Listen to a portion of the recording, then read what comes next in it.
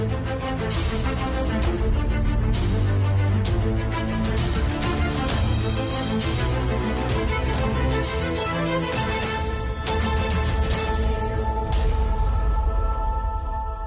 New York City, the Comedy Cellar and Rethink Production present Live from America podcast. We will make America great again. How about news, you crazy Dutch bastard? Live from America podcast. I have a dream that one day this nation will rise up, live out the true meaning of its creed.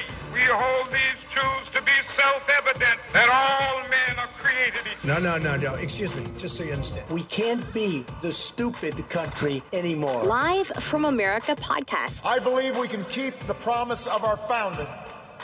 The idea that if you're willing to work hard, it doesn't matter who you are, or where you come from, or what you look like, or where you love. It doesn't matter whether you're black or white, or Hispanic, or Asian, or Native American, or young or old, or rich or poor, able, disabled, gay or straight. You can make it here in America if you're willing to try. It's just words, folks. It's just words. This is Live from America podcast with Noam Dorman and Haddon Gab. We are back. Hello. Yay. Hot Time's back. Yeah, finally. After. Welcome. Thank you. I was away for a couple of months. We'll talk about that later. Welcome to Live from America podcast from the cellar. George is here. I don't know your last name, George. Buckalter. Buckalter. And comedian Derek Humphrey. Hey, what's up? Noam Dorman, of course. Derek is famous because he was the only comedian who wouldn't put Louis C.K. on. I'll never forgive him for that. Noam will never forgive you. Never forgive me. I'm bad. Something wrong with his mic, but go ahead. Yeah. And the return of our friend Danny Cevallos. Yay. Hey, welcome back. He's an attorney, defense attorney and analyst for A defensive attorney. defense. Sounds like I'm a strong safety for the Cleveland. I was gonna say Cleveland Browns. defense because I'm used to saying defense when I coach, you know. So defense attorney and analyst for MSNBC and NBC. Perfect day for you today. Perfect day for me to be here. What a day! Yeah, Today we had to have Michael Cohen testimony before Congress. It is a thrill to be here. Yeah, I know. Come on, let's get right to it. Good day for Trump, bad day for Trump. All in all, it was going to be a bad day for Trump, but on the whole, having watched all day, I don't know who else watched all day. I feel like a lot of America did. On the whole, I think the biggest bombshells came in Cohen's opening statement. And largely today, I felt that some of the Congress folks who asked questions could have made them a little more targeted, maybe a little more surgical. And I think after 8 hours of testimony or more, they could have gotten a lot more out of Michael Cohen. Maybe he's just been picked clean after this many years and months under the gun. I think I'm cutting out a little in and out, but as long as you guys have me. The recording didn't hear that, did it? That wasn't a mute. Okay, go ahead. Good. So one of the things I think that the takeaways from today are minor compared to the things that Cohen said in his opening statement, which were that Donald Trump directed essentially a crime, which was paying off the porn star and the Playboy model. Now, I know that last time I was here, Noam and I talked about this a lot. And one of the things that you have to realize is that whether or not you think campaign finance law is silly, whether you think it's the lesson of John Edwards is that you can't get a conviction on campaign finance law because he was prosecuted but not convicted. The bottom line is, last summer, Michael Cohen stood in the Southern District of New York before a federal judge and admitted to a crime. And that crime was making illegal campaign finance payments. He implicated Donald Trump in that crime, and just a few weeks later, the Department of Justice, through the U.S. attorneys, basically filed documents saying, yeah, that's what we believe. And so, if nothing else, today reinforced the fact that Donald Trump engaged in activity with Michael Cohen that Michael Cohen pleaded guilty to, and that is a crime. Let me push back on that. Of course. No, I expect nothing less. I think you're out to lunch on this. Okay. Okay. First of all, as you know, people plead to crimes all the time. Doesn't mean they did them.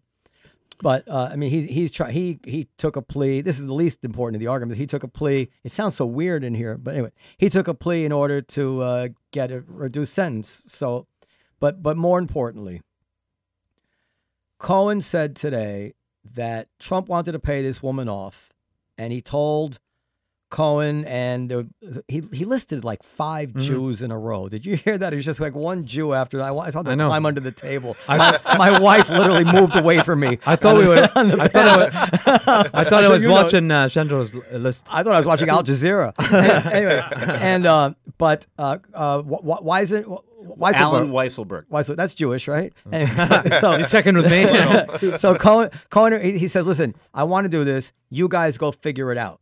Right. Now, that to me, like I'm in that situation, and if I tell one of my professionals I want to pay her off, figure that out, they either figure it out and tell me what to do, or they come back and say, no, you can't do that. It's illegal. So to me, that Cohen was actually proving to everybody who was listening, well, actually, Trump didn't. I might have committed a crime, Michael Cohen. Maybe I knew it was illegal. I don't see why it's illegal, because the logic of it being illegal would mean that, no, the way to pay off a girlfriend is you have to take it from campaign contributions. So now that's absurd. Imagine if you don't donate money to a campaign and they use that money to pay off 20 different women. You'd be like, I want to sue this guy. I didn't give money for him. So I think it's absurd. You can't have it both ways. One of them has to be the right way to handle it. I can't believe that the right way to handle it is to collect donations and pay it off. But leaving that aside, I believe the law does require intention. And if the lawyers, and this was the day this came out, I emailed my friends. I said, the one question I would want to ask Michael Cohen is, did you tell Donald Trump there was a legal problem here? So you're saying, did Michael Cohen tell Donald Trump there was a legal problem? Cohen told us that he didn't. He says he just told us to go and figure it out. Right. They were told to go figure it out. And they told him what to do. And yes, they told him what to do. But the level of ignorance that Donald Trump would have to have. How could be ignorance? We're not even sure it's a crime. How could Donald Trump possibly? So now that's the part where you and I agree, which is I believe early on, and many people disagree with me, I don't think either Michael Cohen, the lawyer, or Donald Trump knew that paying off a porn star in order to influence the election would be construed as an unlawful payment or contribution. But I mean, they would have at least Googled it. No, you can't. They wouldn't have. Okay, imagine you're on the jury, Yeah. and I say to you, number one, for you to believe the state's case, you have to believe that the right way to do this is that if you want to pay off your girlfriend, you have to take contributions from little old ladies to do it. Number two, you have to believe that Donald Trump knew that this was illegal, even though the 5 experts I just brought up, including a former commissioner from the FEC, will tell you, no, many of the most informed people in the country don't think it's illegal. And 3, you know that his lawyer actually never even mentioned to him that there's a legal problem. Now convict him. No way, never going to get convicted. Does it matter? Not a crime. That he paid him because they stressed that too much after he became president? Does that matter? Yes, here's why. Here's the theory of liability here. So it matters. Well, first I'll talk about the impeachability of it because. But you let him off the hook. Who, me? No, yeah. Well, I'm making a fair case. You're making a great. We'll come back to it. I need that affirmation. Then go ahead. No, you're absolutely. It's a very good point, and it's the theory that if Donald Trump is ignorant enough, he can just order these guys, "Hey, make it so." Like Tell me Commander what to do. Picard, like Captain Picard, make this happen. I want this person to go away. You figure it out, but the assumption is that you're going to figure out a legal and safe way to do that. And that's what it's malpractice if you don't. Donald Trump could sue his lawyers. And under that theory, also Alan Weisselberg, Alan Weisselberg, something Jewish. Yeah, go ahead. Under the same theory as his accountant or finance manager.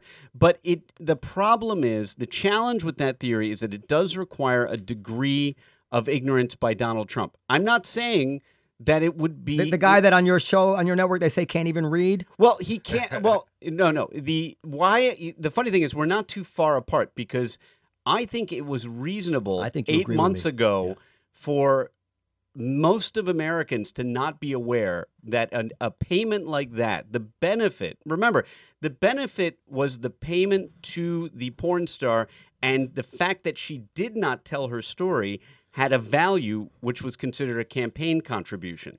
That is a convoluted way of looking at a campaign contribution. But nonetheless, part of that question was answered last fall or the end of summer when Michael Cohen pleaded guilty. And do I think Michael Cohen believed that what he did was wrong? No. But in order to plead guilty, once he pleads guilty, he puts facts on the record. He has to put sufficient facts for a judge to find that he did what he did.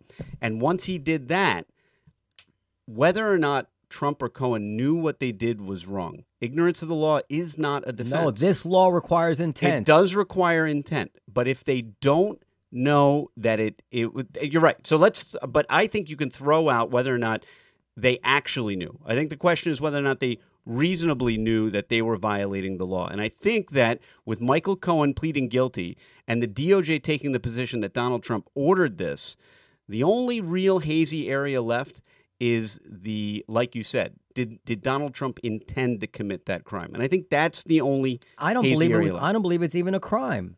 Because listen, I keep going back to it. It is not reasonable to think that you're supposed to raise money from campaign contributions to paint your house to look better election time, to cap your teeth to look better for an election, to pay off your girlfriend. There's all kinds of things you do with an eye towards the fact that you're running for office, which are personal. When you say that, I think you're saying that it would have been expected that Donald Trump used his own money to pay. Of course. Right. That's what anybody, and that's what he in fact did. He did use his own money, as we all learned today.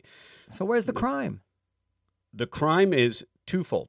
It's paying off and benefiting the campaign, and it's secondly, believe it or not reporting the contribution. In fact, it's not a contribution. A candidate, I'm not the one making that determination. The DOJ is making that determination. And as just to add everything into it, and Cohen said this today, which also helped Trump, is that they have a whole series of catch and kills. So this isn't even something they did for the first time because of an election. It's the way they typically handle these eruptions, the bimbo eruptions, as you say for Clinton. You're absolutely right. And believe me, a path to innocence, a path to an acquittal or a not guilty on the campaign finance violation is the more that the donations were made because of personal embarrassment or to keep his wife from finding out. That's what they're saying, and not related to the campaign.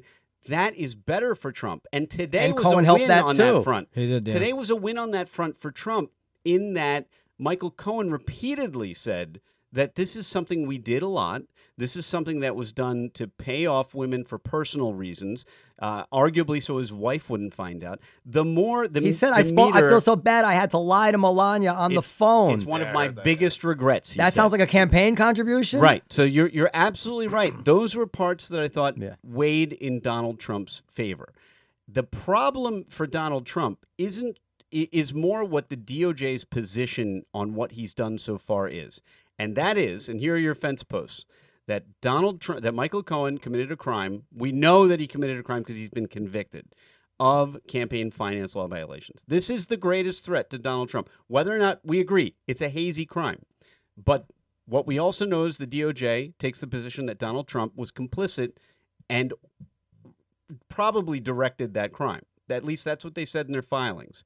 So now, going forward, that is the basis for impeachment. Now, you just asked, what is the significance of that check coming after he became the president? Yeah. Well, first, from an impeachable perspective, impeachment is an interesting concept because in the entire history of our country, there have been about 15 to 18 impeachments total, mostly federal judges, a couple presidents that we know of, right? So what is an impeachable offense? Well, it's called high crimes and misdemeanors, but that's very misleading because the framers didn't have felonies and misdemeanors. High crimes and misdemeanors was understood to mean official misconduct, abuse of the office. So arguably, a drunken bar fight might not be an impeachable offense, right? So not all crimes are impeachable, and not all it doesn't have to be a crime to be an impeachable offense. So you couldn't impeach me when I worked for you. Right. So the key is what Donald Trump did an abuse of his official power. Well, things that happen before you take office are not anything you did while you were in office. Okay. So you can't, under the rules of the space-time continuum, it arguably can't be an impeachable offense. Now, there are scholars who say otherwise. I personally believe that if it happened before you were ever in any office, it's not an abuse of the office. But if Donald Trump was writing checks after he was in office, he's continuing that crime, and we're assuming for the moment it's a crime, then if he's continuing that crime, he's abusing the office while he's in office, and that becomes a more impeachable offense. That's the significance. Yeah. I think if we're honest, or I don't know, I mean, it reminds me of like the Clinton thing. Like, people need to be able to separate the fact that they don't like Donald Trump, and that's really it's bias. I mean, this is politicizing. You have a law here which even the nation's experts can't agree that what he did was illegal. Number one. Number two, this, I don't know if this matters from a legal point of view, but juries consider this. He did it because he's being extorted. He didn't do it because he's trying to abuse the office in some way.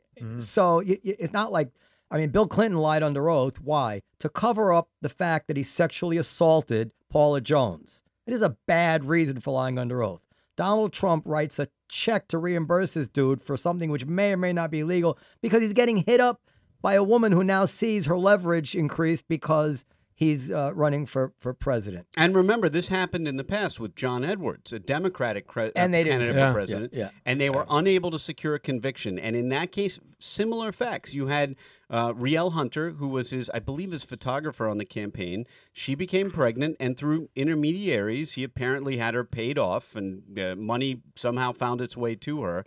Very similar crime. They could not get a conviction. They could not convict John Edwards on it. And so until last summer, I thought, everybody's talking about campaign finance law violations, but I mean, the lesson of John Edwards is, will we ever see a conviction for campaign finance law violations again? And the answer, I was very surprised last summer, or the end of summer, when Michael Cohen pleaded guilty to that crime. I almost thought it was something that the U.S. Attorney's Office wouldn't even care about. But isn't it, you plead guilty to this and we won't throw the book at you for these other things that we might have you on? Isn't that the way it works? Yes. So what does that really tell us then? So what you're saying, I think what you're saying is that people plead guilty to get out of more serious crimes. For the lesser charge, rolling the dice. For whatever else he might. Right. That is true. But what they have you do, and as a defense attorney, I've sat through a great number of these, that you stand in court and they recite the facts, and under oath, you have to put a factual basis on the record that you committed those crimes under oath.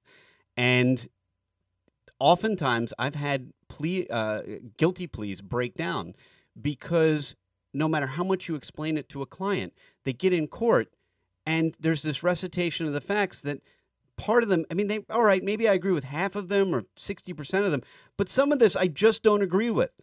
And in order to get out of here with my deal, I have to plead guilty.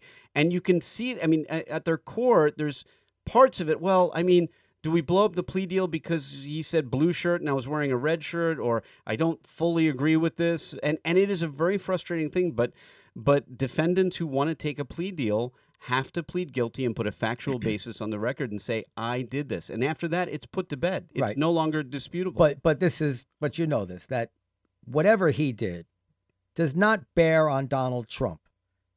And Donald Trump said, I don't care what he admitted to or what he thinks he did.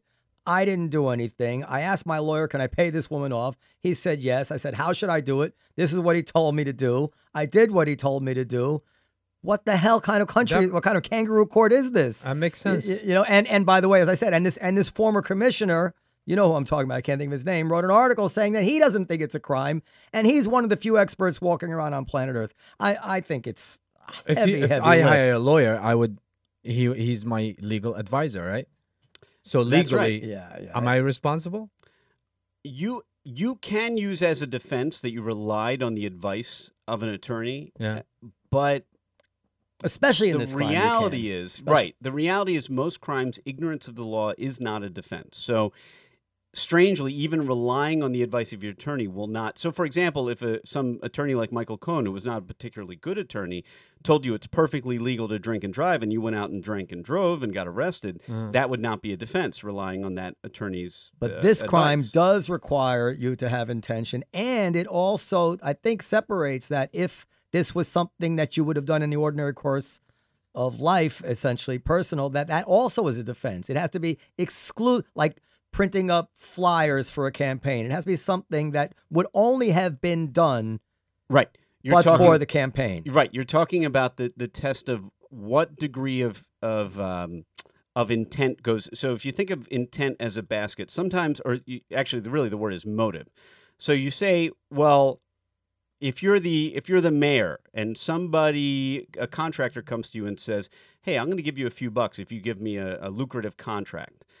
Well, you can't defend it by saying, well, I gave him the contract 10% because he gave me money, but 90% because I think he's a good contractor, right? Motive in that sense can matter when it goes to intent. In other words, how much, you can't defend, it has to be how much of the money was to pay somebody off. What was the intent behind it? What you can divvy that intent up sometimes. How much of it was for an improper motive and how much of it was for a proper motive? Because sometimes we have mixed motives in what we do. Yeah. So what are we supposed to believe? That if he wasn't running for president and Stormy Daniels came forward and said, I want $100,000, he would tell Michael Cohen, no, let her tell Melania. I don't care. I mean, no, he would have paid her off anyway. I think it's clear. I mean, it becomes doubly urgent because you're running for president, or you don't want to take any chances, or whatever it is. All right, let's move on to the other thing. So that was the I want to ask one thing about, not particularly that part, but he paid, what's her name, Stormy Daniels, right? Right. And she signed that she's not going to talk, and she still talked. Is that legal? The Stormy Daniels case is a really interesting one because the entire lawsuit that Michael Avenatti brought, or the multiple lawsuits, really revolve around her being able to get out of her non-disclosure agreement. The original argument is that the non-disclosure agreement's invalid because it wasn't signed, and there were all these different arguments. But the bottom line is the non-disclosure agreement really no longer has any teeth. Number one, Stormy Daniels has already told her story. There's really nothing left for us to not know about the Stormy Daniels story. Number two is there's no way Donald Trump would ever sue her for breach of the non-disclosure agreement, because to do so would mean he would have to say, hey, I knew about this and I'm a party to this and I want to sue you.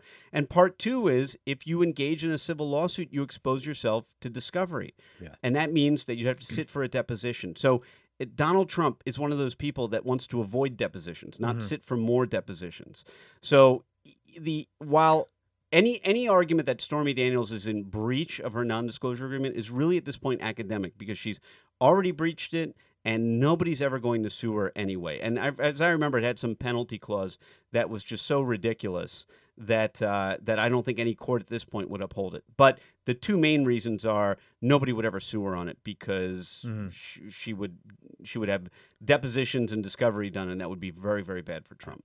So what do we learn about Russia? So today, Cohen says Donald Trump never thought he would win the presidency. That's very interesting. He didn't even want to win. He didn't even desire to win the presidency, which was a stupid thing for Cohen to say, I thought, because then it undercut all the arguments that he's making about Donald Trump did all this stuff because he was desperate to win. Well, if you don't, they can't both be true. You can't not desire to win and then at the same time do anything to win. I don't know that Michael Cohen said he didn't want to win, but I think Michael Cohen said he said desire. Yeah. Desire was the word. He said he didn't expect. He didn't think or didn't desire. Expect. No, didn't or expect. Desire.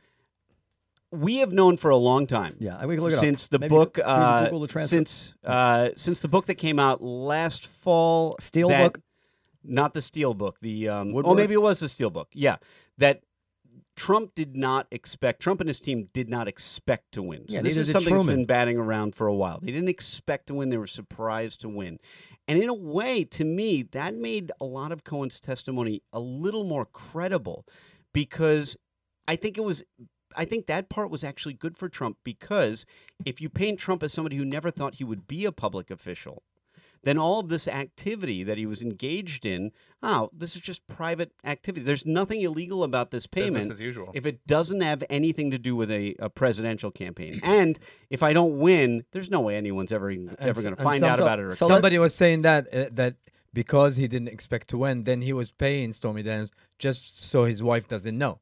Has nothing to do with the president. And that makes it, we go back to dividing up motive. If the motive was primarily just so wife doesn't find out about it, then it's a stronger case for Trump. If the motive was primarily the election, same payment, same activity, same conduct, then that leans towards a violation of the law. Okay. But there's evidence that it could have just been to avoid Melania finding out. And all of Cohen's testimony today, that he didn't think he would win, didn't expect to win, maybe didn't want to win. That tended, I think, to help Trump because I think everything helped Trump. So then Cohen says, "What happened with the towers? Towers, yeah. We never even were able to get a parcel of land." Now, I mean, talk about the stuff we were hearing on CNN, and I mean, they never. And so Cohen's lie was, we said it ended in January, but it really ended in April. What ended in April? Really nothing. Probably it's time till the letter of intent is canceled or something, because they never got off square one. There never even was a parcel of land. Did Trump tell you to lie? No. He said no. He did not tell me to lie. But and then, well, what about the emails? Well, I was there when Roger Stone called him up.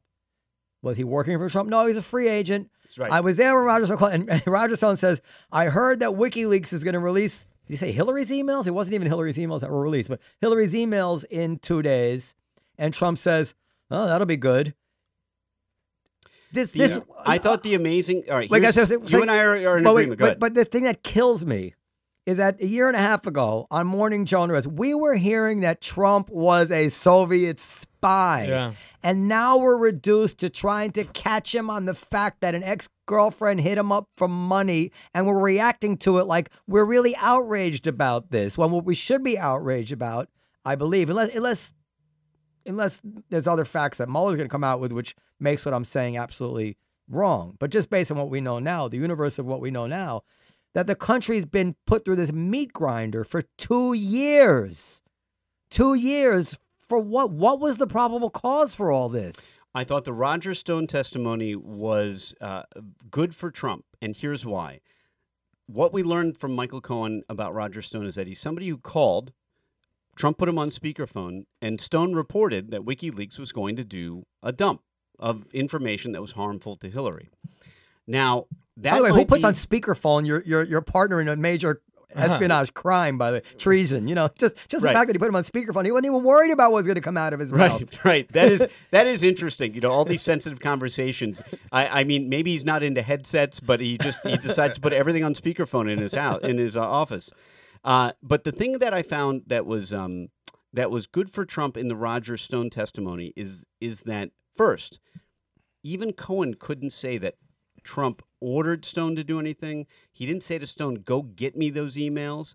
He responded, and I think I'm remembering the quote was, "That'd be great," or something like that. If it happens. If it happens, that would be great. And, it's amazing. Trump has a way of speaking that is so noncommittal. Even in that moment, he says, he puts a conditional on it. If that happens, that would be fantastic.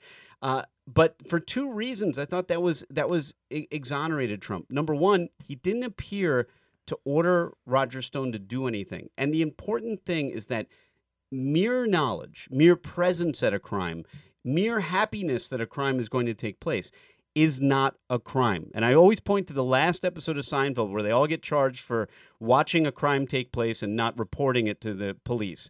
That doesn't really exist. Yeah. That's not what a Good Samaritan statute is. In America, you're free to walk by a crime, no matter how heinous, and do nothing about it, do nothing to help, not call the police.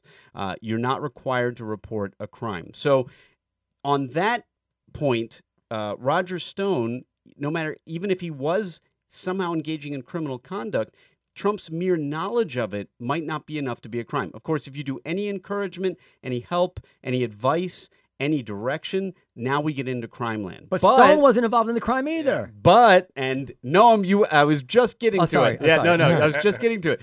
The amazing thing is Roger Stone was not charged with a crime in connection with any of his WikiLeaks communications. When he was indicted, the indictment lays out in great detail all of Roger Stone's contacts with WikiLeaks and what he did with WikiLeaks and who he communicated with. Roger Stone was not charged with a crime for anything to do with WikiLeaks. Roger Stone was only charged with lying crimes, obstruction crimes, lying about what he did. And the lesson about obstruction is that even if what you did, the underlying conduct, was not a crime, if you lie to FBI agents about it, that becomes a crime. Right. It becomes a felony. Yeah. So I thought the Roger Stone testimony was actually exonerating to Trump. And I'm surprised that he hasn't already seized on that, because the whole Roger Stone angle that is supposed to be so chilling is just that Roger Stone was hearing word that there was going to be a data dump, and Donald Trump was conditionally happy about it. And I don't... And WikiLeaks... Isn't it laughable? How are these people, these famous experts, the Jeffrey Toobins, these fucking pompous assholes, when are they going to say, Jesus Christ, how did we all buy into this Armageddon thing? Yeah. This is, the entire nation got to find out today that when Roger Stone called Trump said, oh, that'll be kind of good. Like, this is what we spent 2 years to find. We got him. He said it'll be good. Well, a couple other 2 examples. days from now, by the way. He didn't know about it 2 days before it was released. And by the way, rumors were already swirling around in the media that these emails were going to come out. And WikiLeaks denied it, by the way, today. WikiLeaks denied that Stone knew anything. Now, the other amazing thing is Stone came out and made a statement and said that what Michael Cohen said is a lie. Was a lie, which is interesting because it wasn't all that bad. In all of Roger Stone's problems he has right now, what Michael Cohen said about him wasn't even all that bad. It was that I'm hearing that WikiLeaks is going to dump all these emails. So whatever Roger Stone disputes, assuming it doesn't get him in trouble with the judge again, I didn't think it was even all that damaging in the grand scheme of damaging information that Cohen tried to lay out today. If I'd been a Republican, I would have asked Roger Stone, do you think the president's suffering from Alzheimer's? Is he having cognitive decline? Can the president read? Because he's going to say no to all those things. I mean, do I have to be a partisan Republican or Democrat, whichever, to not look at what's gone on the last 2 years? Say, what the fuck have they been selling us? We heard the president was senile. We heard he couldn't read. We heard he's a criminal. We heard he's a Soviet spy. 2 years. What? Show me what have you all been talking about? What is the most damning piece of evidence we have? Oh, and by the way, the Steele dossier. Oh no, I wasn't in Prague. So that's pretty damning of the Steele dossier. And McClatchy, they pinged his phone. No, I mean, none of it. And then all of a sudden you begin to believe, maybe all this FBI stuff, maybe there's something to this. Because how do all these really smart people, what did they think made this all worthwhile? What did they know? When it comes to Michael Cohen, remember today's I'm talking about testimony Comey, was, McCabe, you're talking about the whole Strzok, everything. Page, how the fuck did we get dragged into this as a nation? What was the one? Just give me one underlying fact which said, this looks bad. The firing of James Comey is what set it off, and the reason for that is, and I know you're going to disagree with it. That's not a reason for a prosecutor. So, well, that's the reason for the prosecutor, right. And the idea was that is Trump firing Comey in order to obstruct justice of the investigation into Russia, especially if you have the Steele dossier, which is polluting your mind, and you think it's true, then you can see that in the context of what it is. But a decent person would say, you know what? Now that it looks like the Steele dossier is bullshit, discredited, then we have to be honest here. Everything that came out of it was a distortion of perception, and we should drop this whole thing again, unless there's something we don't know. But I mean, you. Put another way, there's no way if that Steele dossier had never existed, that they would have been in the mind of thinking that Trump was involved with Russia, even if he fired Comey. There's no way. That couldn't be unseen, couldn't be unknown. And I think it affected everything. Now, whether or not they should have gone before a FISA court and all that stuff, I don't know. But the fact is, if that dossier was bullshit, then what are we doing here? Somebody who's going to be accountable for all this? I think Derek's going to be accountable for all this. I sure am. I'm ready to take it on. I am. It really bothered me because I was saying very early on, I said, this cure is going to be worse than the disease. I said, if they're going to do this, they need to do it quick, because I remembered that I was against the fact that Paula Jones was even allowed to sue Bill Clinton at the time. And, of course, the Supreme Court upheld that. That may have been one of the most weighty Supreme Court decisions that we're still feeling the vibrations from today. And I thought it was wrong at the time. Right. I mean, what you're talking about is immunity while somebody is in office. And I think I would agree that the Paula Jones decision, I don't know that the Supreme Court realized the effect it would have, that if you expose a president to civil or any kind of suit while they're in office, then you have to take the good with the bad. That means that anyone who can come up with a cognizable claim against the president that originated sometime before they took office can bog the president down And we saw that with Clinton, is that ultimately what got him impeached really was kind of attenuated from the Paula Jones case itself. It was like a his Stormy deposition. Daniels. It was his version of Stormy Daniels. And a worse version. And people thought it was ridiculous at the time. The same people who were outraged by Stormy Daniels. That's right. That really galls me. I mean, the same people who were dismissing Bill Clinton doing something pretty bad to cover up something even worse are pretending to be outraged that Trump paid off someone who was extorting him. Yeah, the and I was like, hypocrisy. go fuck yourselves. Like, what are you that biased? Like, where is a reasonable person? Listen, I hate Trump. I think he's the worst president we ever had. But I'm not going to buy into that. I remember how I felt during Bill Clinton. You're not going to make a hypocrite out of me. Well, the important thing is if you're anti-Trump or you were anti-Clinton or whatever the case may be, you're right in that not liking the party in power is not a good enough reason to undo a national election with impeachment. And that is something that we have to be mindful of, that even if you really hate Donald Trump, there has to be an impeachable offense or a real reason to remove him because and this is something our framers talked about, undoing a national election, the only election that we all participate in, as it's the only one that all citizens participate in nationally. Undoing that, it has to be a weighty thing. It can't just be because you don't like him. That's what elections are for. So I agree with you that, I think you'll find that we're not too far apart on some of these items. I don't think we're far apart. But did he say anything in the testimony today that could hurt Trump legally? Yes. Because, and I go back to the fact that Michael Cohen's already pleaded guilty to a crime, and he's implicated Donald Trump in directing that crime.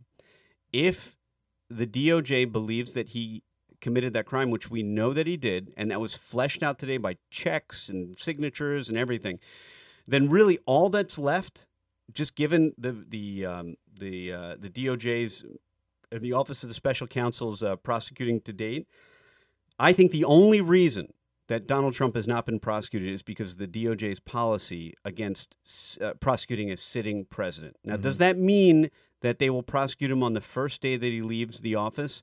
That depends on, number one, whether I'm right, whether I think the DOJ thinks that he's committed a crime, and number two, whether they can get past any statute of limitations issues that expire while he's in office. And they can do that. By the way, I just popped in my head with John Edwards. It actually was a contributor who put up the money. It was. It was a benefactor of some kind. I can't remember the name. Which is a worse case. This is Trump putting up his own money. And to your point, arguably, if a candidate puts in his own money, that amount is unlimited. It's then only becomes a reporting violation. So there's a contribution violation and a reporting violation. If anyone other than the candidate gives the money, it can be a contribution violation and a reporting violation. The candidate can give unlimited amounts. So let me ask you this. Let's just really try to be honest here. So it becomes. I can't undo Michael Cohen's conviction. I know you're going to try and get me to do that. So it becomes even a more technical violation because actually what he wanted to accomplish was certainly accomplishable in a totally legal manner if his lawyer had simply told him how to do it. No, Donald, just write the check directly yourself. But she might find out. But so it becomes very, very technical. As opposed to, I know I'm going to say it because I think it's right, but I don't want to sound like some Fox News crazy. As opposed to the Hillary Clinton email violation, which was overwhelming. I mean, overwhelming, the stuff that she was doing, destroying evidence. I mean, without going through rehearsing the whole thing, and the statute saying that recklessness or gross negligence was a standard. And then the FBI says, well, she was extremely careless, but not, and then we find out now that actually people within the FBI till the very end, and yet again, the same people who will impeach the president over this extremely technical, personal, no criminal intent, not trying to hurt anybody, not trying to fuck the country, nothing. It's a real personal matter. Now they look at you like you're crazy. So, they should have prosecuted Hillary Clinton. Now, by the way, I wasn't totally on board with prosecuting Hillary Clinton either. I thought she committed a crime, but I certainly didn't think she should go to jail for it or anything like that. Well, that's the thing that I think has been really lost in the last year is the notion of prosecutorial discretion. And with Hillary Clinton, we did it, and with Donald Trump, we're doing it. Not every crime, and even the DOJ's own policy, is that the DOJ can't prosecute every federal crime, especially in the case of federal prosecutors. Federal prosecution and prosecution in general is about discretion. Law enforcement is an entity of limited resources. They can't prosecute every single crime. That's why there is speeding. That's what I mean. We've all sped while we've driven a car. We've all committed crimes that we haven't been prosecuted for. I think, and say that again. Let's assume low-level crimes, like low-level crimes, speeding, things like that. But the reality is that when you hyper-focus on someone like Hillary Clinton, you can find a crime if you look hard enough. And then it becomes about prosecutorial discretion. No, what she did was bad. She knew, the IG report came out and it said that they told her not to do it anymore. And then people were told, don't talk about that anymore. I mean, it was on their radar. That whole thing stunk to high heaven. The reason I don't think she should have gone to jail is because discretion. That's what you just said. Well, she can be convicted of the crime and pay a fine, or it bothers me that the next Secretary of State could come in and do exactly the same thing, arguably, and say, well, they said it wasn't a crime when she did it, so why can't I do it? There were nation secrets going. It was crazy what she was doing. Having an unsecured server in her closet, classified information. That's nuts. But is she unloyal to the United States of America? Absolutely not. And this may not even be valid, but I think that we put these people. I'm not sure you can do the business of the United States of America if you know that every single communication you have is going to get out to the public.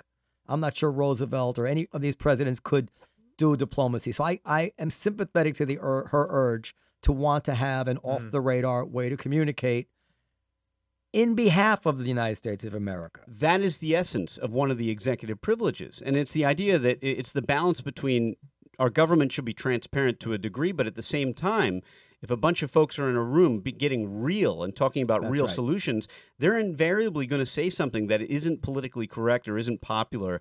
And we have to have this deliberative process privilege, it's called, to shield people who have these conversations, these frank conversations. Maybe similar to a writer's room at a TV show. You want to be able to throw out any crazy idea out there and not get in trouble, whatever that crazy idea may be. So I understand that wanting to keep the deliberative process secret. But yeah, I agree. There were some. Hillary had some challenges as well. You're bringing us back a couple of years, and that's what I think. The way Comey handled it, it's interesting because everything relates back to that in a way, because it was Comey's handling of it that Trump used as a basis, he said, for firing Comey. And that's what led to the genesis of this investigation. I'm going to tell you why he fired Comey. And it was reported by Maggie Haberman in the New York Times. You can check it. Comey was testifying before Congress, and he said, I get sick to my stomach, or I get nauseous when I think that I might be responsible for Donald Trump winning the presidency, or something. Remember, or something worse to that effect. Something like that. And everything we know about Donald Trump, and I said to, I think it was Stephen Calabria at the time, I said, "Uh-oh," when I heard Comey say that. I mean, Trump was, I'm sure, looked at it and said, "Get this fucking guy out of here." I mean, he's going to investigate me, and he's going to find me innocent, and he'll do for me what he did for Hillary Clinton when he found her innocent. Like, why would he want this guy once he hears? But why invite him to dinner and ask him for his undying loyalty over dinner at the White House? I think that's the way he thinks about everything. Look at, I think he does that with everything. Yeah, look how Cohen was talking about Trump and loyalty. Yeah. That's the way he views everything. He cast him as like a mob boss. He, like the way that he was talking about like the threats against his family and how he was scared for his life and everything, and made him sound like Trump is like this mafia guy. Okay. Although Cohen did say that Trump wouldn't ever physically hurt anyone, but he might have other people do it for him. That's what he said today. He might have other people who already work there do that kind of thing for him. Listen, there are a lot of things that weren't said today. I thought that the way this was sold was that it would be chilling, the things we would hear. When I saw that included in the greatest hits of Trump offenses were that he orchestrated a painting of himself to be bid upon last and be the most expensive painting, it wasn't any criminality that jumped out at me. It was the cartoonishness of it that somebody would do that. And a lot of what Cohen said, and we knew that story already anyway. That came out 2 years ago. I hadn't known that At the I country didn't club. know that level of detail, but that he orchestrated through a payment of, and there Yeah, may I be didn't know issues that with he the- orchestrated. there may be issues with his 501c3 or his charitable corporation, but whatever those are, were dwarfed by the idea that somebody would orchestrate a Trump painting to be the most valuable painting, and then I think to take it to another layer, to believe that everyone else would believe that the painting of Trump would be the most valuable painting. I mean, what if there was a Picasso in that like the painting of Trump was the most valuable painting, and then everybody goes home and says, "Wow, he must be amazing." We were told our president was John Heilman was talking about the president is a Russian spy. Mika Brzezinski was talking this way. It's really, it bothers me. And by the way, just to go back, just so people know, when Bill Clinton, they say that Bill Clinton, Christopher Hitchens said that Bill Clinton was so taken up with the Monica Lewinsky thing that he bombed Sudan, and they say Right. that he was the wag the dog moment. yeah, and that he took Yeah. his eyes off Al Qaeda. So, and this is the risk. Like I remember my father was under a tax audit one time, and it was like took 6 months. He literally could not. And you know my father. Yeah. He was doing a million things. He could not function until that audit was off his mind. He barely could lift a finger for work, anything. And I say when you put a president in that kind of situation, we need him to run the country. It cannot be done lightly. You got to have a real basis, and it's got to be serious. And certainly the president being a traitor to Russia is serious enough to do it. But then if it turns out that this wasn't real, it's quite serious. Quite serious. The exact justification is behind the Paula Jones, at least the idea behind the president being immune and not being able to prosecute a president, because the president is the only person in the entire government that if you arrest him and you prosecute him, you arrest the entire executive branch. There's no one else in any other branch.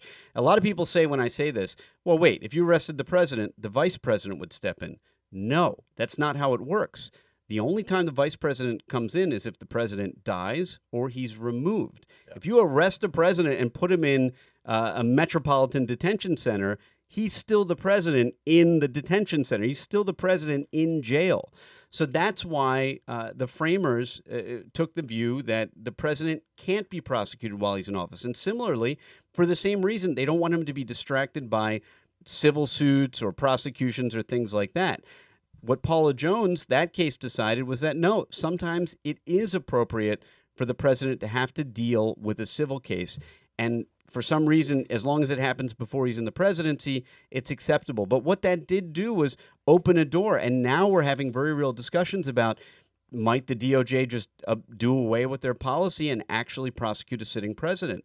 And it's like Noam says, if all of this does end up being nothing, then the very fear that everybody had about prosecuting a president isn't so much that you'll convict him, but that his mind will be taken off running the country.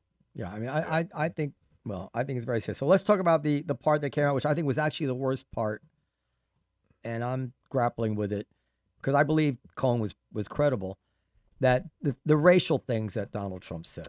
Right. That he is But racist? again, yes, but yes and no. I thought that was the most damaging. I thought it led to a very odd back and forth with Congress people, during which you could see Cohen looking back and forth between the panels of the TV show, just wondering, does this have anything to do with me? As two Congress people fought over who may have called whom a racist. I thought those were very damaging to Trump politically. I thought it was interesting because it could be said that it was gratuitous. I mean, in the sense that Michael Cohen's chief purpose there was to talk about 4 different areas, and he volunteered all of this racism. Why did he do that? I mean, but it certainly is relevant and it's interesting, and I think people want to know about it. I thought about that. I'll let you finish. I had that same thought that you did. But my thought was that, at times I thought Michael Cohen appeared honest because he had an opportunity. He had clear opportunities where he could have made things up and made Trump look worse, but he didn't do that.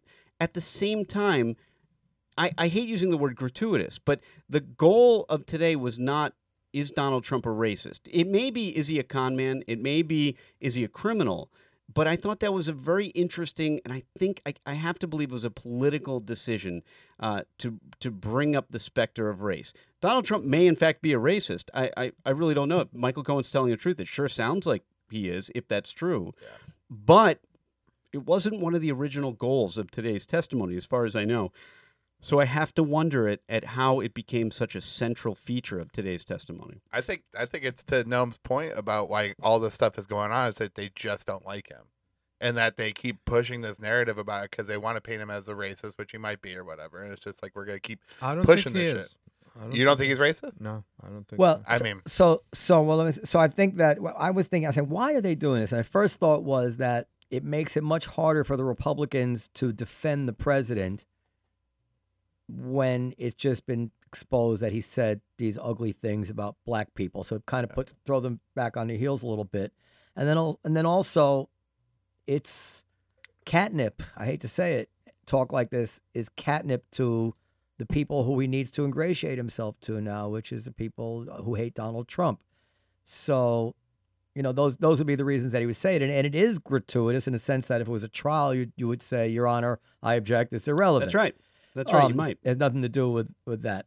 Having said that, the quote was he in the black. He's like, nobody would live like this except black people, which is very ugly. Very ugly. Yeah. And then he said, this I thought Cohen actually was pushing it here. He said that Donald Trump said to me, name one country with a black president that's not a shithole. And he said this at a time that Barack Obama was president. And I thought to myself, I don't think he was talking about the United, yes, Barack Obama, but I don't think that's what he meant, Cohen. Right. So again, he was trying to give the catnip. Oh, he said that about Barack Obama. But to be honest, and I think the problem with it is that, you almost wish that he had it on tape so that maybe it could lead to Trump's resignation, because it destroys the fabric of America for the nation to think that the president said that, even if he didn't say it. It's which made me think that Cohen was not being patriotic in a sense when he said it, because no good is going to come of it. Maybe wait till the election time, right, when he's up for to get him out of office. But right now, we have another 2 years of this. What are you doing here? You're throwing a bomb. Right. What's your end game here? And you use the word bomb, and that is very appropriate, because one of the things implicit in those stories that Michael Cohen tells about Donald Trump supposedly saying these horribly racist things is that unspoken is the fact that, what did you do when he said those things? Right. Did you shake your head? Did you say tisk tisk? Did you say please stop saying? Why did he think it was okay to say it to you? I mean, I seriously doubt Michael Cohen did anything other than nod approvingly or laugh at the joke or whatever the case may be.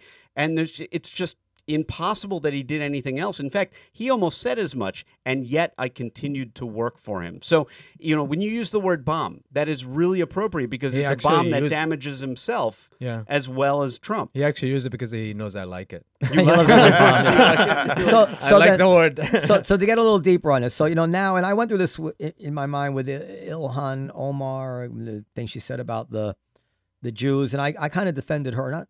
I guess I defended her. I didn't like that they were attacking her with the label of anti-Semitism. You defended our values. You defended what's not her, but you defended what we should be as a country. Not to get sidetracked, but I was saying, if she can read a Thomas Friedman column where Thomas Friedman says that the Jews are controlling American foreign policy with the donations, why can't she say it? Trump said it. Well, Trump, there's a video of but Trump's meaning was different. Trump was not criticizing the Jews. But anyway. So, and then the word racist, it might have even started out. It was used to describe Nazis, putting Jews in ovens. And it's also used now to describe a black taxi driver who doesn't want to pick up a black man to go to Harlem, or maybe someone who's opposed to affirmative action, or somebody makes dresses up like Diana Ross. So it's the word has no clear meaning, no clear shade to it. You don't know what it means. So I say, well, the word is not useful to me. I say, what do I think Donald Trump was really feeling about black people? What do I think he feels about black people? That's the question. What do I think she feels about Jews? And when I started to think that way, I said, well, he was saying to me, sounds very much like what I hear progressives, when I hear them talk about like the toothless deplorables in the flyover states, look how they live, like, and I don't think I think it's exactly that he was in an ugly way without empathy. And that's why it's bigotry, because without empathy it's dehumanizing, and that's the first step to bigotry. But they do it to the deplorables too. Journalists were calling them toothless. He was just commenting in an ugly way on the way the underclass, or whatever, how you want it, is living.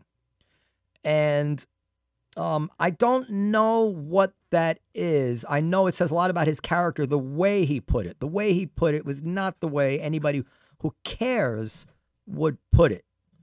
But does it mean that he's sympathetic to David Duke? Does it mean he thinks it's okay for blacks to be discriminated in employment or housing? Does it mean he doesn't want programs to help black? I don't know if it means those things. Does it mean that he thinks that somebody's born inferior because they're black? I don't know. It could mean that. Yeah, I think it could be as simple as Donald Trump has an alignment with people you mentioned, like David Duke, because he loves adulation, and those people adore him. And so who talks like that? That's what kills me. Sorry, go ahead. What's that? What Trump? The way it came out of Trump's mouth, it's just like, who the fuck speaks that ugly? He's vulgar. You mean, how do they live that way? When he said that. And this is not unique to his racial comments. He's fucking vulgar. It's like, who would say that? Well, the guy who talks about grabbing pussy might talk about something in that kind of vulgar way, or the guy who makes fun of the person who's disabled when he's making fun of that disabled reporter might talk, or the guy who makes fun of Carly Fiorina's face. I mean, it's all part of it, which in a weird way is exculpatory of him. Because he trashes everybody. Because he talks in his ugly, horrible way about any topic that bothers him. Carly Fiorina, anybody, just like you said. I mean, anyone will get ripped on by him, even if they are. What I think you're saying is that he may mention race just to identify another group of people that he's just trashing for whatever reason. But I don't know. I mean, it was an interesting thing for Cohen to inject race into the discussion, and I don't think it was accidental. Here's what I want to ask you about. Numbers. Michael Cohen said he was told to threaten people by Trump up to 500 times, and that in the course of 10 years, he recorded conversations surreptitiously 100 times over 10 years. As a lawyer. Yeah. Mind-blowing. As a lawyer, I've never surreptitiously recorded anybody. It's in most states, it's illegal. In New York, it happens to be a one-party state, so you can do it. And attorney-wise, believe it or not, the rules of ethics actually allow it, but caution that it should not be done often or as a habit. And I think this is pretty safely a habit if you're doing it 100 times in 10 years. I mean, as a client, it's chilling, especially in New York. Like, you don't want to think your lawyer's, because it's not even, will he keep the attorney-client privilege? Is that somebody could get a hold of the tape. Yeah. Well, that was later on in the same hearing today. One of the congressmen called him out because he offered, I'll give you all my tapes. And he said, wait, did your clients sign waivers to let you do this? You're just going to hand these over? And then he backpedals. He says, well, I guess if I'm allowed. And I actually was sitting on set at NBC, and I thought, well, I guess technically he was disbarred yesterday, so he doesn't really have to follow the attorney rules anymore. Is that true? He was disbarred yesterday. Now, okay, but the privilege belongs to the client, though, right? The privilege belongs to the client, but there is a crime fraud exception to privilege, but none of those clients are alleged to have committed any crimes. So the privilege belongs to the client. You can't turn that stuff over. I think I was interested when they asked him, is there any crime that you did not tell us about? And he said there's plenty. Did he say that? Yeah. Yeah. But he said there's plenty, but it's I don't want to be. I think it's in Mueller's investigation. It was under investigation. Yeah. Right. So Right. there's a lot we don't know. I thought he didn't beg off. I thought there would be a lot of questions he wouldn't answer today. Yeah. Because anything remember, for him to be here today, testifying, the Mueller team and the Southern District of New York, all those prosecutors had to sign off on it. Because if he says anything that compromises an ongoing investigation, that's going to be really bad. So I expected him to get up and not answer questions today more often than he did. He only did that a few times, as far as I saw. So I was very surprised. That must mean that the Mueller team thinks they've gotten everything they need from him. The Southern District of New York thinks they've gotten mostly everything they need from him. And that, if nothing else, was an indicator to me that the Mueller team may be drawing to a close of their investigation. Who I don't know if you're allowed to say this kind of thing. Who do you hope wins the Democratic nomination? Oh, I have no opinion really on who I hope wins. It's a gigantic field right now. I think I'll say this. I am surprised that the Democrats, that we're actually having a discussion about Bernie Sanders, not only because I heard people say with Hillary that, and it makes some sense, that the Democrats nominated the person who couldn't beat Obama in the primary to try and go up against Trump. With Bernie Sanders, as strong as a candidate, there are plenty of arguments for why Bernie Sanders should have won the primary. But now you have Bernie Sanders who couldn't beat the person in the primary, who couldn't beat Obama in the primary, and it's like history is repeating itself. So I find that really interesting. And again, Bernie Sanders is not Hillary Clinton. He's different. He almost won. Many people thought he did win the primary, and there were some dirty tricks. But I think it's really interesting that Bernie Sanders is a discussion again. I have a feeling, my prediction is this. All these people we're talking about right now, there's going to be some Democrat that's going to come riding out of, or in fact, riding down a golden escalator of their own and surprise everyone, and maybe that will be the favorite. So, what do you think? No? Well, so I think that I'm sure someone has said this already, but the other way to look at it would be like Reagan and Ford, where Reagan wasn't able to beat Ford in 76, 72, 76. Yeah, and but lit that fire, and then eventually did win in 80, and that's kind of with Sanders. They started a movement, essentially. But Sanders is 77 years old. Yeah, I am. So I'm hoping that Joe Biden. I think Joe Biden and what's his name, the guy for the senator from Texas, will be his vice. Beto? Yeah. Now here's they said that could be a good combination. I have a very oversimplistic. Again, I can be a little oversimplistic, but the concern that people should have with Beto is that Beto couldn't win his Senate race. Yeah, but he's not running for president. He's running as a vice president. Yeah, so I think together. And also to come close as a Democrat to beating the Republican in Texas is pretty impressive. I mean, it is. Yeah. It's impressive, especially with his platform too, because he was very left. He didn't go to the center at all. So since we have you here, I want to talk about the. Wait, let me finish on Senate. So I mean, I think Trump. Listen, there's a lot of what Trump has done. I mean, I'm happy to have an anti-Semitic president who's the best president that Israel ever had, But I mean, bar none. There's people are so arrogant. Like, you think the Israelis really don't know what's good? They love Donald Trump. Like, the whole nation of Israel, they can't recognize an anti-Semite because there was some tweet about Tom Steyer and Bloomberg or something like. That's what I mean. They know who's on their side. And the funny part is the Arabs love them too. Yeah, that's the PLO doesn't love Another them. thing about today, it didn't get a lot But they of love news. Israel now too, the Saudis and all the... But today the CIA reported that they have evidence that the king of Saudi Arabia and his son ordered the assassination. And Trump said no, it just is wrong. Did you see that? Well, no, I didn't see it. So anyway, but I think that Trump really needs to go. I think it's horrible for the country.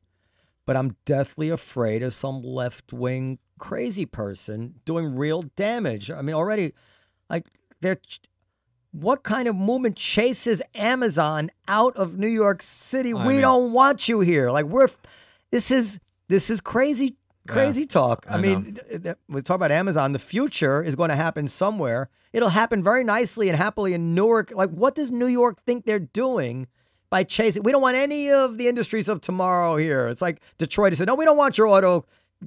Build your factory somewhere else, Henry Ford. And this is what Sanders represents.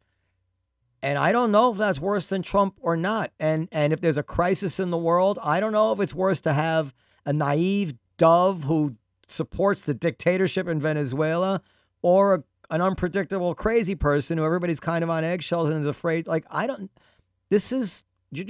they're both rolling the dice. I think that's why Trump's going to win again. It could be, but a nice throwback to a more sober time, a Joe Biden or something like that, it would make me very, very happy. So no, that's all I wanted to say. Go ahead. Yeah, I think Joe Biden will do it. But if not, I'd rather Trump than Sanders.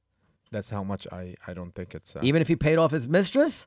Yeah, who didn't? Yeah, who didn't? Yeah. Who did? I'm saying is how silly it sounds. Even if he wrote a check to Stormy Daniels. You know what's funny? I bet you that each and every president of the United States, especially the old ones, Washington, all these guys have mistresses and they somehow did something. But the only way we know everything right now because of the internet and all that stuff, So now you can do the good old days. This is why the race thing is so horrible, because the rest of it really can go all away or get forgotten. He didn't do it. But the race thing, how do you vote for a president that has said things like that about 13% of the population, or about any percent of the population? It's just that's very un-American to me. But is he racist? Do you think he's racist? Because he said that, because he's done a lot to black people. Yeah, that's why I say I'm finding the word more and more unuseful in terms of imparting a meaning that three different people hear the sentence and would take away the same meaning of what somebody just said. If I call somebody right, what do you think it was? What do you think it means? But what I think is that if he was saying that about Jews or about Arabs, we'd all be like, "What the fuck?" Yeah. And a president just can't. A president can't talk like that. He can't, and it disturbs me a lot. Do you think Hillary's going to run again? Even if he's not a racist, the president. Hillary? I don't think so. I don't think she can. I don't think she can do it. I would be surprised. She wants to, I'm sure. I'm sure she wants to, but I don't think she would do it again. I mean, not after last time. I think they're testing the air a little bit. So since we have you here, I want to talk about the Empire Actor legally. Good. You have time. We're at an hour, but you don't mind? Yeah. If you have time, I love it. I love it. Yeah. So okay, I have two questions, but the first one. What's the worst thing that could happen to him right now, legally? Let's see. Oh boy, that was 2 or 3 stories ago. I know this. It's in Illinois. It is a Class 4 felony, up to 3 years in prison. I'm going on my memory because I had to research this when it first came out. Yes, for false police report, and it's a strange thing. It's actually technically disorderly conduct. We normally think of disorderly conduct as playing your music too loud, but within that statute is a felony provision for giving a false report to a peace officer, police officer, any public official. So, that's going to be a real problem. And from what we're hearing about the evidence, it seems pretty strong in that they've got essentially cooperating witnesses against him, and they may have video evidence of it as well. So I think Jussie Smollett has some real challenges ahead of him. And the idea that he might have done it just because he wanted to drum up, positive attention, it all seems very strange. I'll tell you this, though. The thing about Jussie Smollett that's not getting a lot of attention, the thing that may hurt him criminally more than the false police report is not the false police report. It's this alleged letter he might have written that was a threat that went to the set of his work, of his show. Because if you mess with the mail, now we're into federal law, and that's almost exclusively federal jurisdiction. And all of those crimes have very serious penalties. Anything like a bomb threat or sending a powder in the mail. There are many, many folks who have been convicted of sending some harmless powder in the mail, and that's what this supposedly was, crushed up painkiller. But as long as people reasonably believe that it's anthrax or some other harmful substance, even if it wasn't, you are going to prison, and you're going to federal prison, and it's a very serious crime to play with the mail. First of all, who called it a hoax on day one? You did? I did. Really? Oh, absolutely. I did too. I said it on my podcast. Really? I said 99% it's a hoax. I have to say this at my network. Everything that I got from from the news team was to be very cautious, and that this was to report only what the report was. And I thought they handled it very, very well from my perspective. I know there were a lot of pundits or people on Twitter who said differently, but I actually felt like the network handled it well. Well, on that question of how journalists handle it, look, it was so obviously suspicious that there should have been a story about the fact that it's suspicious. Like there, I went back actually because I was wondering about it. I said, how have things changed? I said, how did they handle Tawana Brawley? And if you go back, you can Google and go back to the early articles in the New York Times about Tawana Brawley. You can see the skepticism there. They weren't on thin ice. They weren't, treading so lightly with facts. I mean, you had to believe within the first week that this guy got mugged for 60 seconds or less in a blind spot between cameras that he couldn't have known were there. They had tracked his trip all the way, except for 60 seconds or less where he went dark. In the blind spot. And in that 60 seconds, he also had to get from point A to point B between the cameras while holding a Subway sandwich that he's still holding at the end after the attack, all the while claiming that he defended the fuck out of himself and then saying that he was on the phone with his manager while it happened, but neither of them, the manager nor Justice, will let anybody see their phone log. That's right. Now, that didn't happen.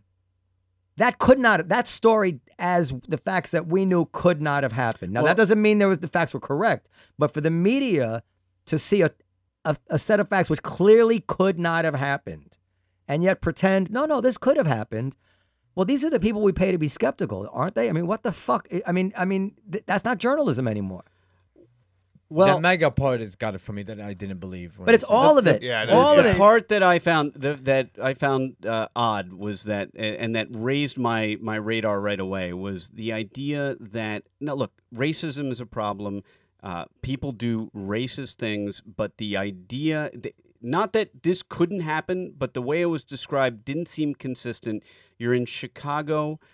You're saying there's a group of at least two men walking the streets, white, who are with ski masks on and a noose. Yeah. No, I think they shouted, "This is MAGA country." I don't think there was actual MAGA hats, but and carrying, to me, I fixated on who would carry around a bottle, purchase and carry around a bottle of bleach to make the symbolic gesture of pouring bleach on a black person. Yeah, that's something that dries. You don't even. It's not like even has the symbolism of a noose. It's just the idea of carrying around bleach so you can.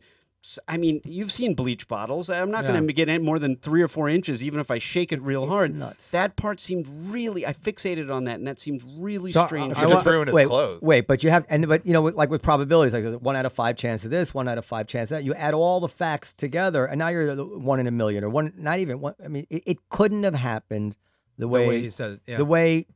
Either the way he said it happened or the way the Chicago police were reporting the facts that they had. Garbage in, garbage out. If these facts were not true, or for some reason they were telling us something to not alert the perpetrator, I don't know what could. So I have a question. But wait. Yeah. But they and I don't know how NBC covered it, but when they had him on Good Morning America on ABC, that interview was reprehensible. It was. That is not journalism. That is just an Entertainment Tonight puff piece.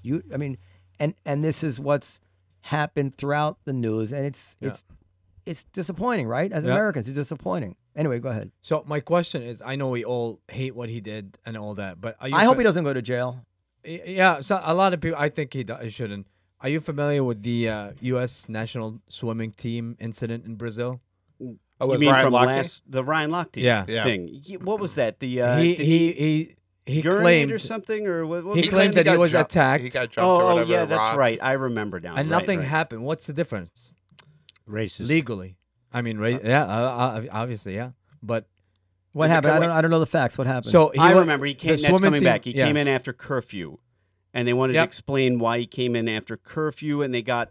So what happened was he had marks all over. They got into a fight, basically.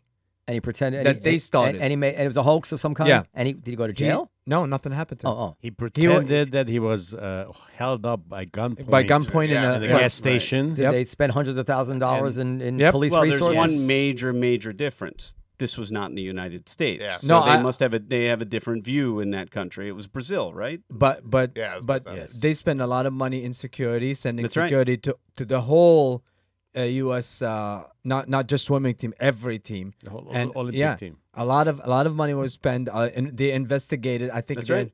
So how is that? I was different? at CNN at the time. They sent reporters there to. I mean, it was a big deal. Well, this is one of those cases. They talk about in law school the theories of punishment, and sometimes you really want to see somebody punished because you think they deserve to get punished. Like they need.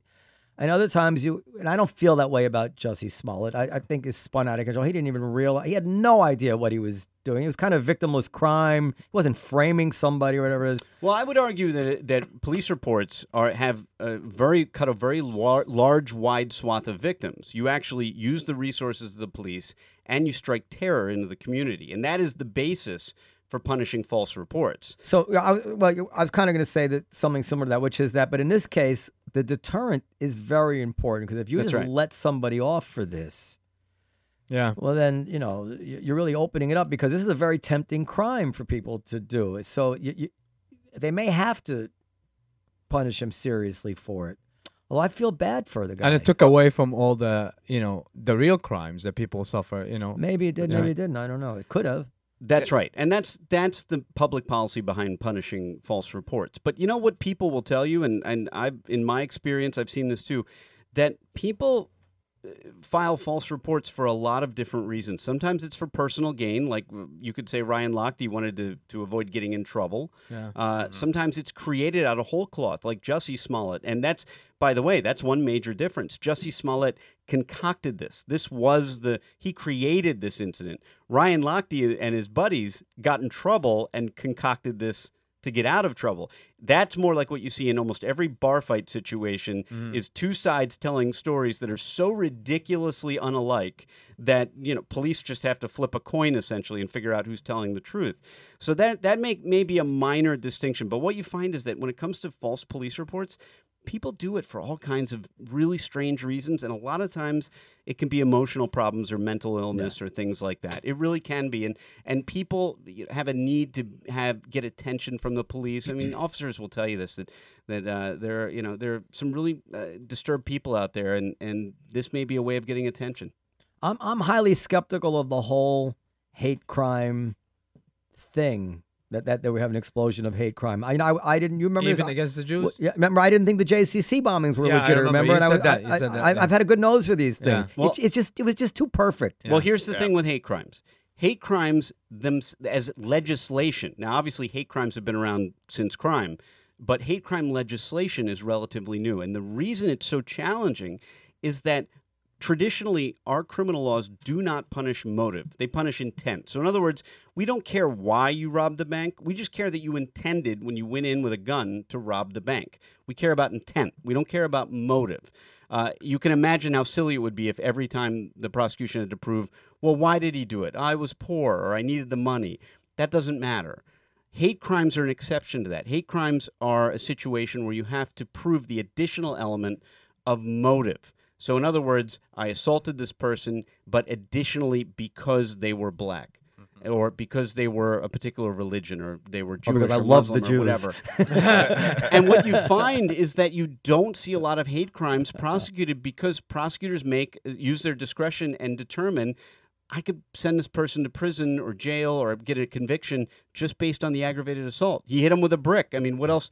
Why would I add that extra element and make it more difficult for me to prove this crime when I can achieve a conviction and send this person away or protect the community or whatever the case may be?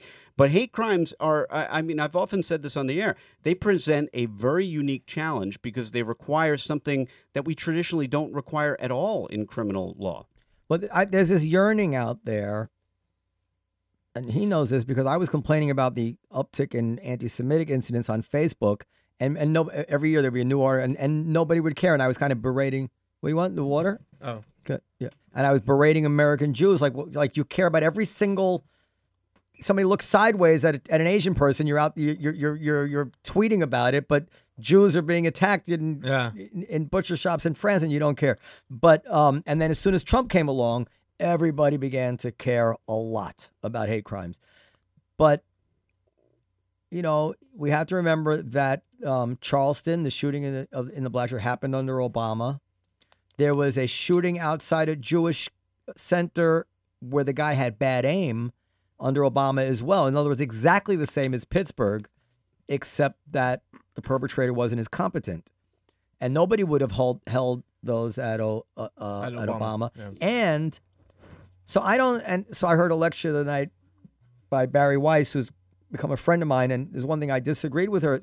And she sees Pittsburgh as being a real like turning point in anti-Semitism. I'm like, I'm not sure it is, because it seems to me that just shootings have become like a psychological contagion. The shootings are, and so we see them in every context now where we didn't before. And I think it's a mistake then to say, well, anti-Semitism is boiling in a new way because now we see a shooting associated with anti-Semitism. Mm-hmm. I think that's a sloppy conclusion that you want to make if you hate Trump. But I think that the only thing that's changed is that the temptation to hoax is very, very powerful now. Once you have a resistance, and the resistance depends on proving that this guy is A, B, and C, then it's very easy to see how you would commit a hoax to do that and consider it to be a righteous, good thing, because it does rally the troops. Like I was telling somebody, and then I'll stop, that, there's right-wing anti-Semitism, like the Nazis or whatever, and there's left-wing anti-Semitism. The thing is that right-wing anti-Semitism, it kind of rallies the Jews. When you see the Nazis, Jews will not replace us. And you're like, well, I'm Jewish. Left-wing anti-Semitism, it cuts us off at the knees. It's insidious because it makes us feel ashamed.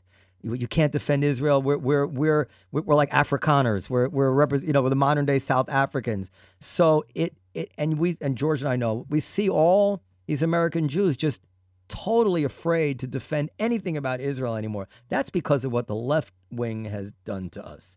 So, I'm mixing it all together, but I think we should be very wary of assuming that there really is this huge spike in hate crimes because Donald Trump has activated these people. If they weren't activated already when they had a black president, like if you're one of these people, like that's pretty fucking activating.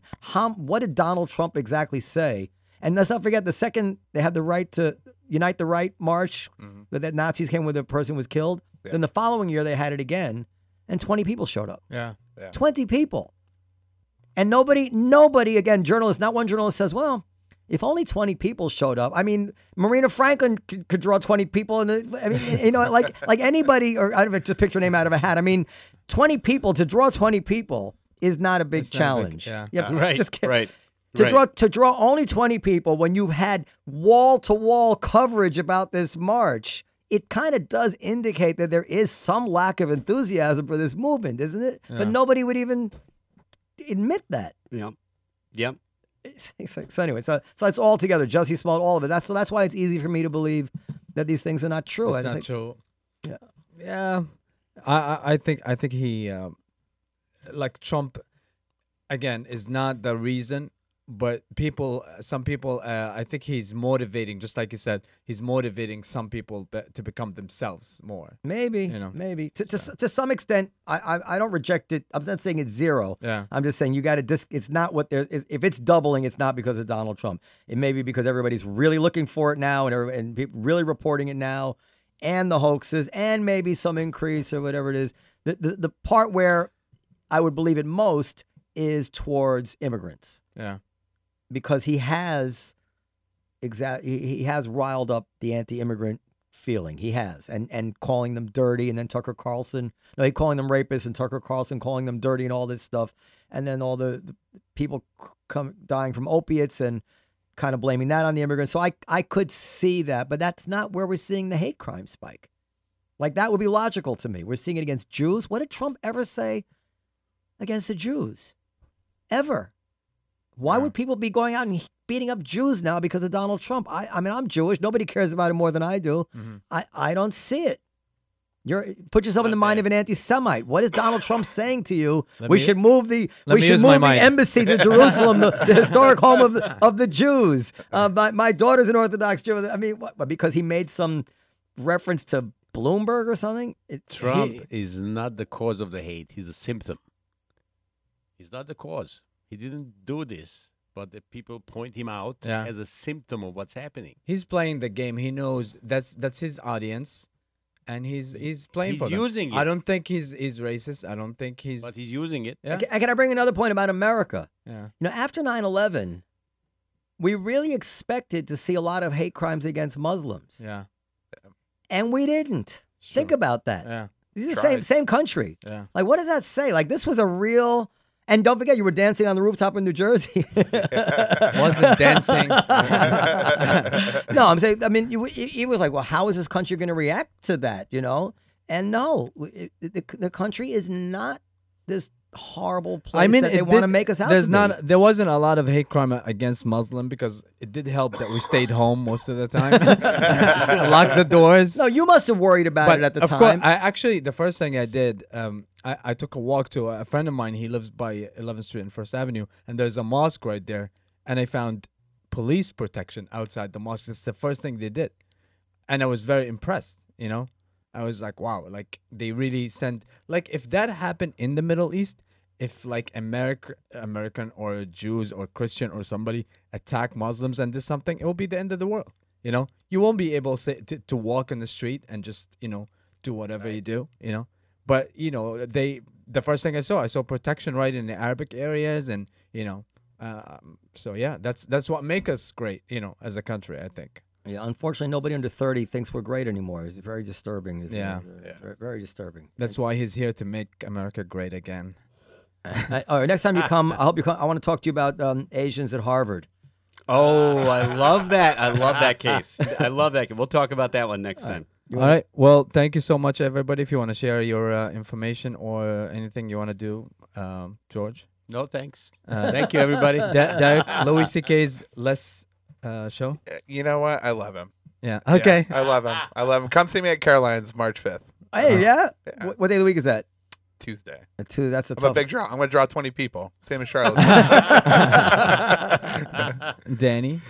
At Cevallos Law, and thanks for having me, folks. I love coming here. This place is just legendary to me, and just being here is just always a thrill. Thank you for having me. Thank you. And welcome back. You didn't talk about your health issues. Next episode we have to. And how horrible I was not visiting you. Like no, you didn't know. I was in coma too, so nobody. But next episode, actually, I want to dedicate next one. We talk about what I want to do is I want to talk to you about a lot of issues that we missed that day. Can you get one of your doctors on here?